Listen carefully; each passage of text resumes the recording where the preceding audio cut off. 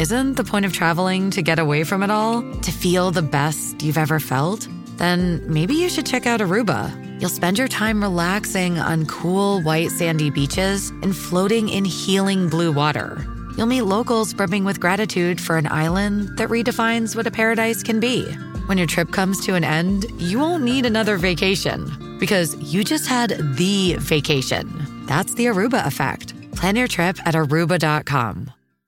Rob Fahien for Jazz. I forgot to mention this the other day. I was in the hospital. Well, that part I mentioned that I was in the hospital, and they said, "Do you want a popsicle?" I hadn't been offered that since I got my tonsils taken out when I was like 7 years old. As a grown man, I was like, "Heck yeah, I want a popsicle." She pulled out a purple one. I was just like, "Let's go!" And it was a very cooling moment for me. And I'm going to need more popsicles before this week is said and done because it is going to be hot all the way through. And you know what? We want to help you navigate that. All right, we want to make sure that it's more than just drink your water. So let's go right to the one in the know. Global BC meteorologist Christy Gordon, kind enough to join me. Christy, good afternoon. Good afternoon. Hi, Rob. Well, let's talk about this because obviously I've been looking up at the monitors here in the studio and it just looks like one big number after another. How are we going to get through this one? Well, I think we'll get through it because we've had experience. When you think back to that heat dome back in 2021, that was sort of late June into July, where we had a good glimpse into what these types of heat events could look like beyond what we would like to have experienced, as we well know.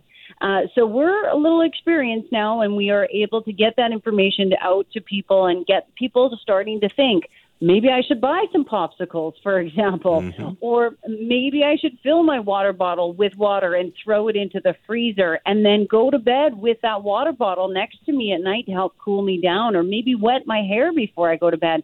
So we're a little more experienced, that's for sure. But nonetheless, I mean, these temperatures are definitely high. So we've got a number of areas that are breaking records right now. We still don't have any official numbers for today. We broke 4 records yesterday, but I think today we'll probably see about a dozen or so records broken. Lytton right now is the hot spot across Canada at 40.5 degrees, but that's not a record on this day for Lytton. A record actually would be getting up to 41.8. And just to give you comparison, when we had that heat dome, so today in Lytton, again, is 40.5.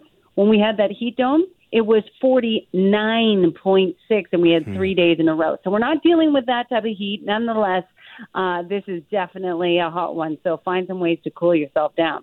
You know, I always think of senior citizens and I think of children. Now, obviously, we want to check in on our seniors, but are there any tips for kids? Is there something that, you know, like, is it as simple as a wade pool or maybe a cold bath before bed? What would you recommend?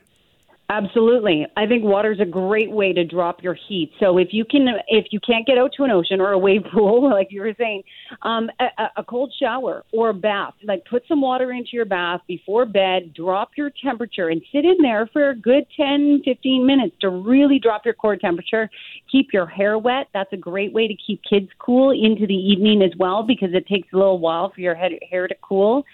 You know, even a little bit of wet clothing if you can. That can actually help keep you cool as well. The overnight lows, keep in mind, the overnight lows aren't going to be too bad here across the South Coast. So we're ranging from about 16 to 18 degrees. That's on the verge. It's definitely getting hot at night.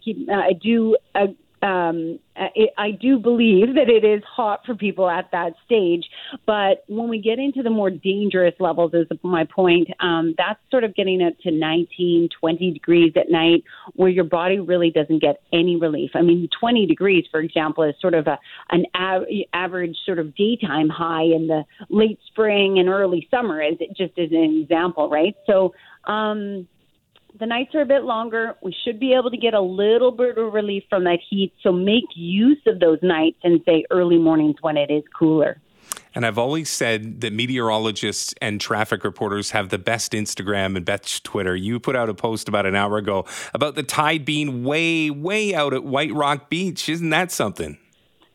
Yeah, I mean, that has to do with of course, the moon cycle, which I'm not sure where we are with the moon cycle. All I know is that it's beautiful when the tide is out, but it does take a little while for you to get out to that water. But the pools along the sandbars are still a great way to cool off.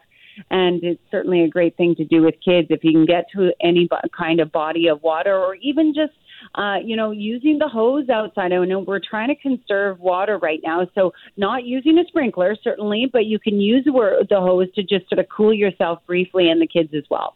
Love it. Well, Christy, thanks for those tips, and appreciate you stopping by, and stay cool yourself. Thanks, Rob. All right, Have a great problem. day. Thank you. Christy Gordon, Global BC senior meteorologist, kind enough to join me here on the Jazz Joe Hall Show.